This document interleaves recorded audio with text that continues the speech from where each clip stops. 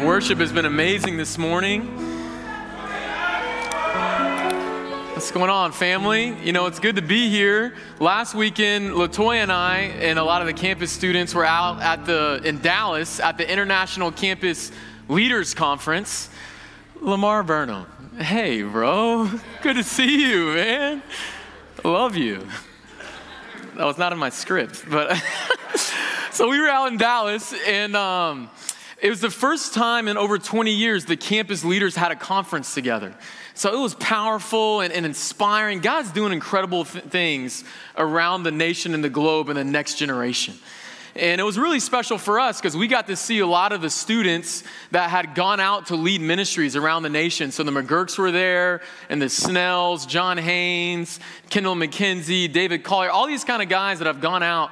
We got to spend an incredible time together. I think there's a little bit in the bulletin just with our campus staff. But I wanted to encourage you, when we're at these things, we get a lot of encouragement. And even Toy and I, we get a lot of encouragement and a lot of gratitude because God has raised up the North River Campus Ministry in an amazing way, really. And it's become an inspiration and encouragement around the world. And I know, though, that's not just because of everyone under 25, but that's because of our family here at North River. And I don't care if you've ever been in the campus ministry or not, your commitment to your faith has built a spiritual home for the students to come to. And you've built a spiritual family for us to grow up in and to have examples in. So I wanted to say thank you because we get the encouragement while we're out there, and you might not hear it, how much our campus students that are usually right there, but they're not at 9, but how much our campus students really are an inspiration around the world. So thank you so much just for having a faith that can inspire the next generation. Amen? So today, we're talking about gospel vision. We're in our year-long series of Draw Near to God. You can flip in your Bibles over to Colossians chapter 1, or Colossians chapter 4. And we've been studying out Colossians 3 and 4, and a little all through the book. And we've been talking about this mini-series of what do we need to put on, and then what do we need to put off. And Jeff and Tom, they had a little light switch. I went a little more modern with a little, that's from like an iPhone, okay? And so, but we're talking about put on and put off. And we're here in Colossians chapter 4, and we're going to start in verse 2. And it says, devote yourselves to prayer, being watchful and thankful. And pray for us too, that God may open a door for our message, so that we may proclaim the mystery of Christ, for which I am in chains. Pray that I may proclaim it clearly as I should. Be wise in the way you act towards outsiders. Make the most of every opportunity, and let your conversations be always full of grace, seasoned with salt, so that you may know how to answer everyone. So we're picking up here in the beginning of Colossians 4, and if you might have noticed, we've gone through almost scripture by scripture in the first half of Colossians 3. Then we skipped over the whole second part of Colossians 3, which is about how to be incredible parents and good husbands and fathers and dads and mothers. Jeff is going to talk about that next week. And when I saw that, I'm like, man, we're skipping a Colossians. Do they not think I have the experience of being a dad to be able to talk about? Okay, maybe Jeff is better to talk about it, but he's going to talk about that next week. But here in Colossians 4, it's interesting. In our series of Put On, Put Off, and how Paul's been talking so specifically of put on forgiveness, put on love, put on Christ, put off greed, put off impurity, put off the old self. Here he doesn't mention anything to put on or put off. What's the transition? And it begs the question, what's the whole point of all this anyways? Like, why have we been talking about put on, put off? Is it really just so that we can be just a little bit better people? Is it really just so we can have a little bit happier lives? Or are we supposed to use that to make an impact? Are we supposed to use that to help others? That the love that we put on is supposed to overflow to others? That the forgiveness that we feel from Christ, like we've been talking about all this past week, is supposed to then go out to other people. So Paul says, man, pray for open doors.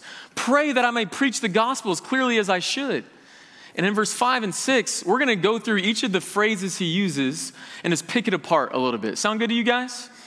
So the first phrase, here's the key, is that impacting you is the first step to impacting others. And so as we've been impacted with putting on all these things, the whole goal is I need to change for Christ so I can go help other people change for Christ. Amen? So then this first phrase comes up of be wise in the way you act towards outsiders. Verse 5. Be wise in the way you act towards outsiders. Man, this can be very challenging because I think if we're honest, it can be hard for us to think about those outside the church just as much as we think about those inside the church. Have those inside the church made you lose sight of those outside the church? Because it can be so easy. We got so many issues. We got so many problems. We could spend the next 50 years helping us out. You know what I'm talking about? Like we all got stuff to work on. But sometimes we can get too inward focused. We can get too focused on keeping the saved that we forget there's a lost world. And do we need to help disciples grow in their walk with God? Of course. Do we need to make sure we're maturing and teaching those to obey everything that Jesus commanded? For sure. But it can never be at the expense of being a light to the world. Amen? But what keeps us from that, I think what can happen is that we can have a flawed view of the world. And we can have a worldly point of view when we view the rest of the world. So I want to go to 2 Corinthians that talks about this. And 2 Corinthians 5 says, for Christ's love compels us, because we are convinced that one died for all, and therefore all died. And he died for all, that those who live should no longer live for themselves, but for him who died for them and was raised again. So from now on, we regard no one from a worldly point of view. Though we once regarded even Christ in this way, we do so no longer.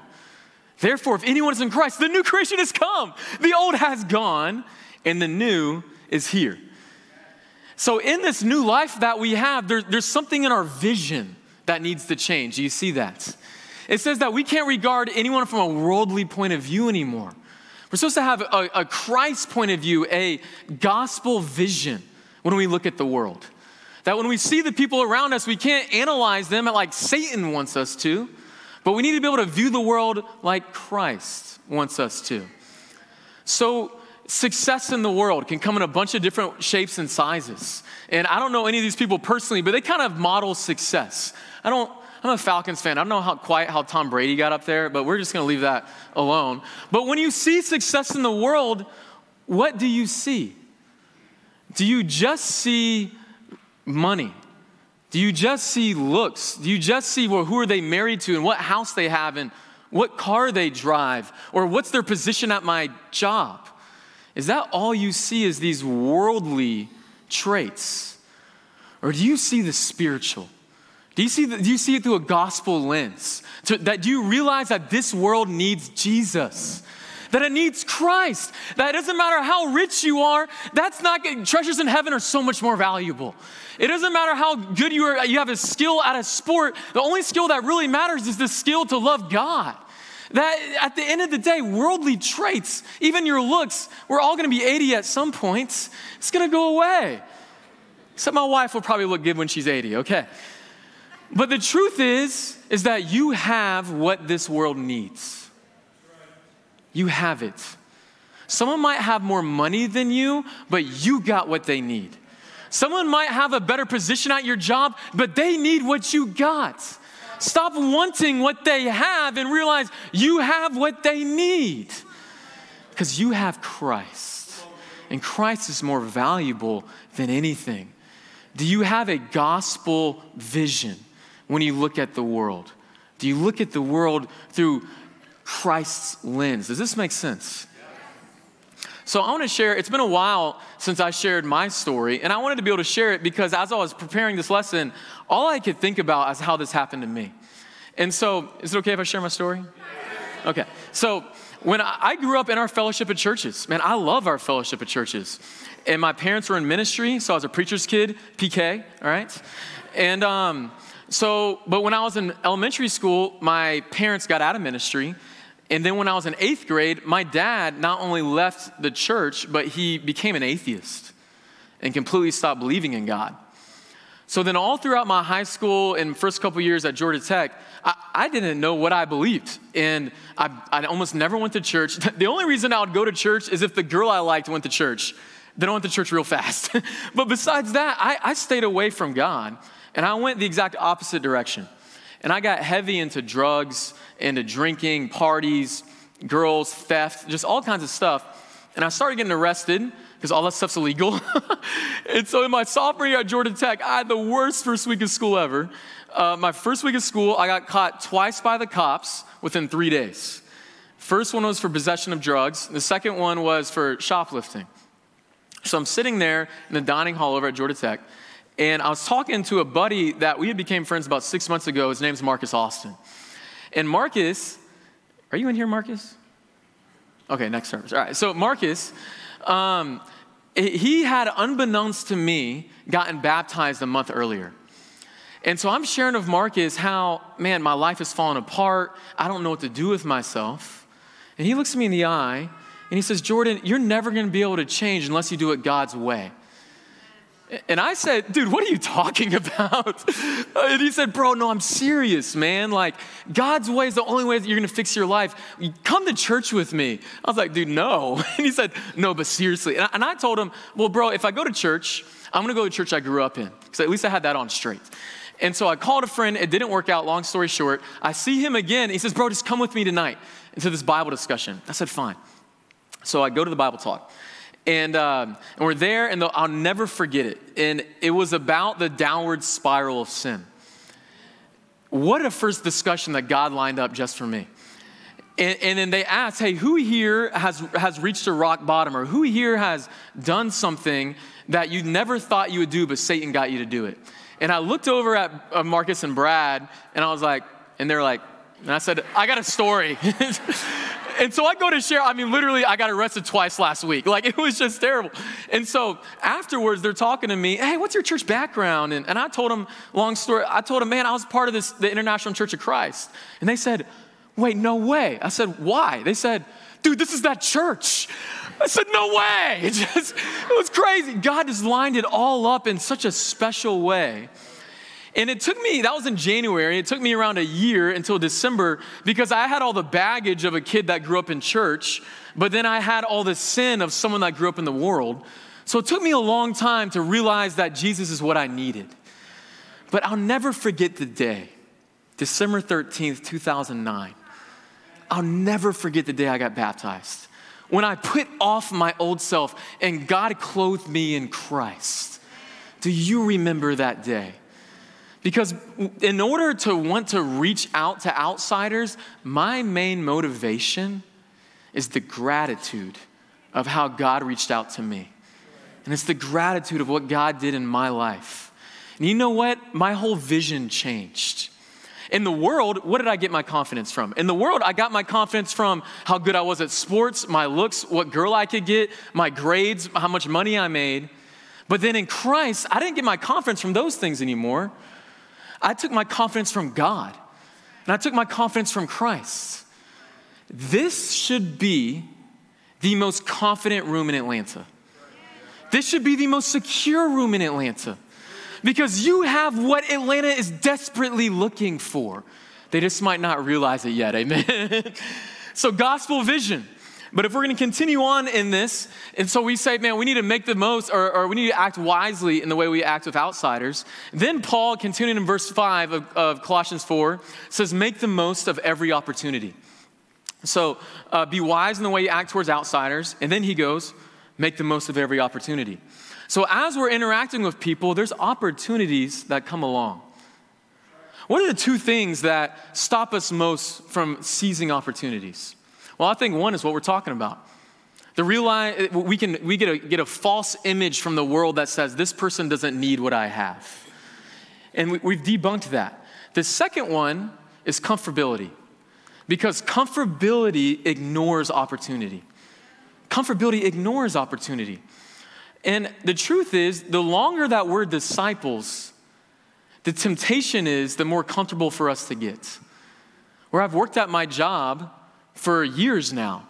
My kids, I've been in the same school. I've lived in the same neighborhood.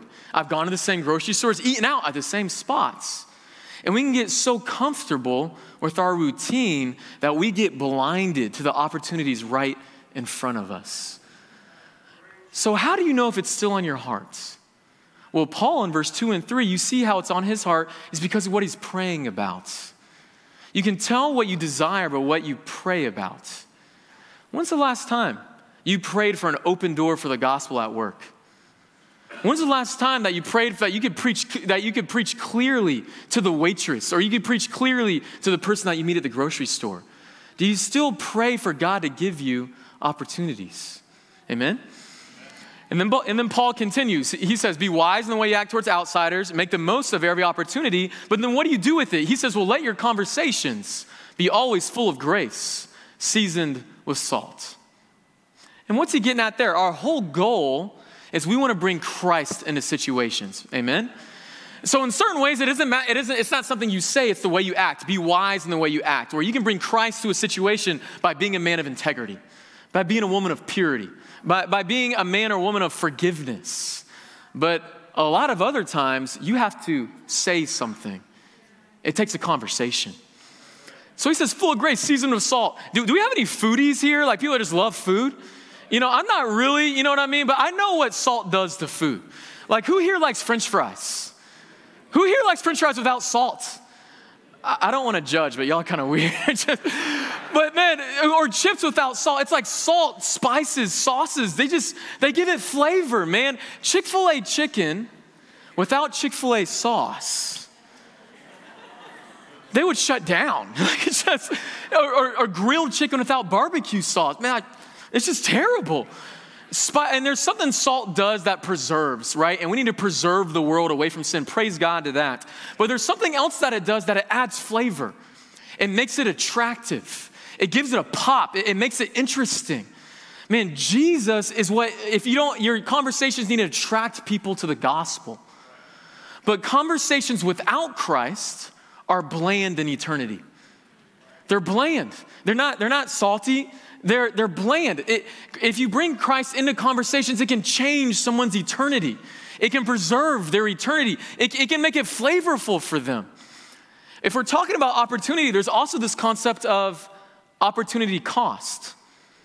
What's the opportunity cost? The opportunity cost is what's the potential gain versus the potential loss based off of this action or this opportunity. And in a conversation, to talk to someone about Christ, what's the opportunity cost? If we're honest, what is there to lose? Maybe a little bit of embarrassment, a little bit of shame if they say, no, I'm not interested, or discouragement. But what is there to gain? Eternity is the gain to help someone follow Christ. That conversation Marcus had with me was the most important conversation of my life because he introduced me to my Savior. Let your conversations be seasoned with salt. Amen? So what I want to do for the next couple minutes before we share communion is I actually want to get kind of specific with practicals. We don't usually get that specific, but our theme of our conference last week was called Equipped. And so can we be equipped with the Word of God on seizing opportunities? Can we do that? So I want to go through 3 different types of opportunities that we go through, that we need to make the most of. Number 1 is routine opportunities. And what's a routine opportunity? It's what happens on a day-to-day, week-to-week basis. So it's the grocery store you go to every week. It's the restaurant that you usually go to on dates. Or it's at your job, the people that you most consistently are around. And what keeps us from getting those is the comfortability that we talked about. That it's our routine. And so instead of going out of our way to seize an opportunity, we fall into comfortability with our routine. What's the second opportunity that we need to make the most of? I want to call this initiated opportunities. It's opportunities that don't happen unless you initiate, unless you make it happen. What does that look like? Or it could be a group of friends or your family group saying, hey, let's go to the park and talk to people about Christ. Or let's all go down to the mall and let's meet people and share our stories and try to connect and trying to give somebody the gospel message. It's something you initiate to happen. And man, I want to share a story about this. I love the in-town community. Anybody from in-town in here? And so last summer, Sam Karanjan and a few guys decided, hey, let's initiate an opportunity to go spread the gospel. Let's go to Midtown, to Pont City, and go talk to people about Christ. And when they're there, they met a young man named Alex Fry. And Alex actually so much, was interested that they sat down and opened up the scriptures on the spot. And off of that, after months of digging into the words, last March, Alex got baptized. Praise God for that. But that wouldn't have happened unless an opportunity got initiated. When was the last time you decided, hey, for my afternoon, I'm going to do nothing except initiate and go meet people to make an opportunity happen? And the last opportunity I want to share about, I want to call a special opportunity. And it's a moment of transition in people's lives when they actually realize they have a need for something. So a special opportunity can be, you can tell someone has a special opportunity in their life when you hear one of these phrases. Maybe you're at work and you hear the phrase, hey, I just moved here. Or you hear the phrase, I'm going through a really hard time in my life. Or you hear a phrase, I just don't know what to do with this situation. And someone's given you an insight to their lives about how they need help. And it's an opportunity that you can really give to and make the most of. And if this is your first time here, you're like, wow, this is way over my head. Well, hey, guys, all you have to have is a mustard seed of faith to make an impact on others, to really seize an opportunity. But what should we do when we're in these places? How can we have our conversations seasoned with salt? Last passage I want to look at is John chapter 1. And I want us to learn from Philip. So Philip found Nathanael and told him, we found Jesus of Nazareth, the son of Joseph. Nathanael responds, Nazareth, can anything good come from there? And Philip's invitation when he sees the opportunity is what? Come and see. So I want to encourage us, I want to equip us that this week, this month, when you hear one of those phrases of a special opportunity, seize the opportunity to give someone an invitation to come and see Christ. Because sometimes you have to see it to believe it. And you have to come see the body of Christ and see the community. So when somebody says, hey, I just moved here, then we can say, hey man, have you found a church yet? I got a great community over at North River. Why don't you come and see with me, man, and meet some people? You want to do that? Or if somebody says, hey, I'm going through a hard time, or I don't know what to do. Well, hey man, I've gone through some hard times personally in my life also. And I had some people to help me work through. Would you want to get lunch tomorrow and talk through like what's really going on? I'd love to be there for you. And then when you get lunch, you can start talking about Christ. But let's see opportunities to share the gospel, to have gospel visions, to let our conversations be seasoned with salt. And as we go into our time of communion, I want us to remember, as we're talking about all these things, as we're sharing communion, to remember when God saved you and how someone gave you the opportunity to know Christ. And how, above all, our whole motivation to share with other people is the gratitude of what God did for us. And let's make a recommitment in our hearts that we'll make the most of every opportunity to spread the gospel. Amen? Let's pray. Father God, thank you so much for what you've done for us. I know each and every one of us here has a story. And it's really not our story, God, it's yours. And you've moved in our lives and you've changed us and you've brought us to this moment. God, I pray that we can be filled with gratitude more than any negativity in our life or any kind of stress. We can be filled with the gratitude of everything that you've given us. But God, I pray that as we put on your son, Jesus, that we don't keep it to ourselves, but we share it with others and that we make the most of opportunities to say, come and see your body. And in Jesus' name we pray, amen.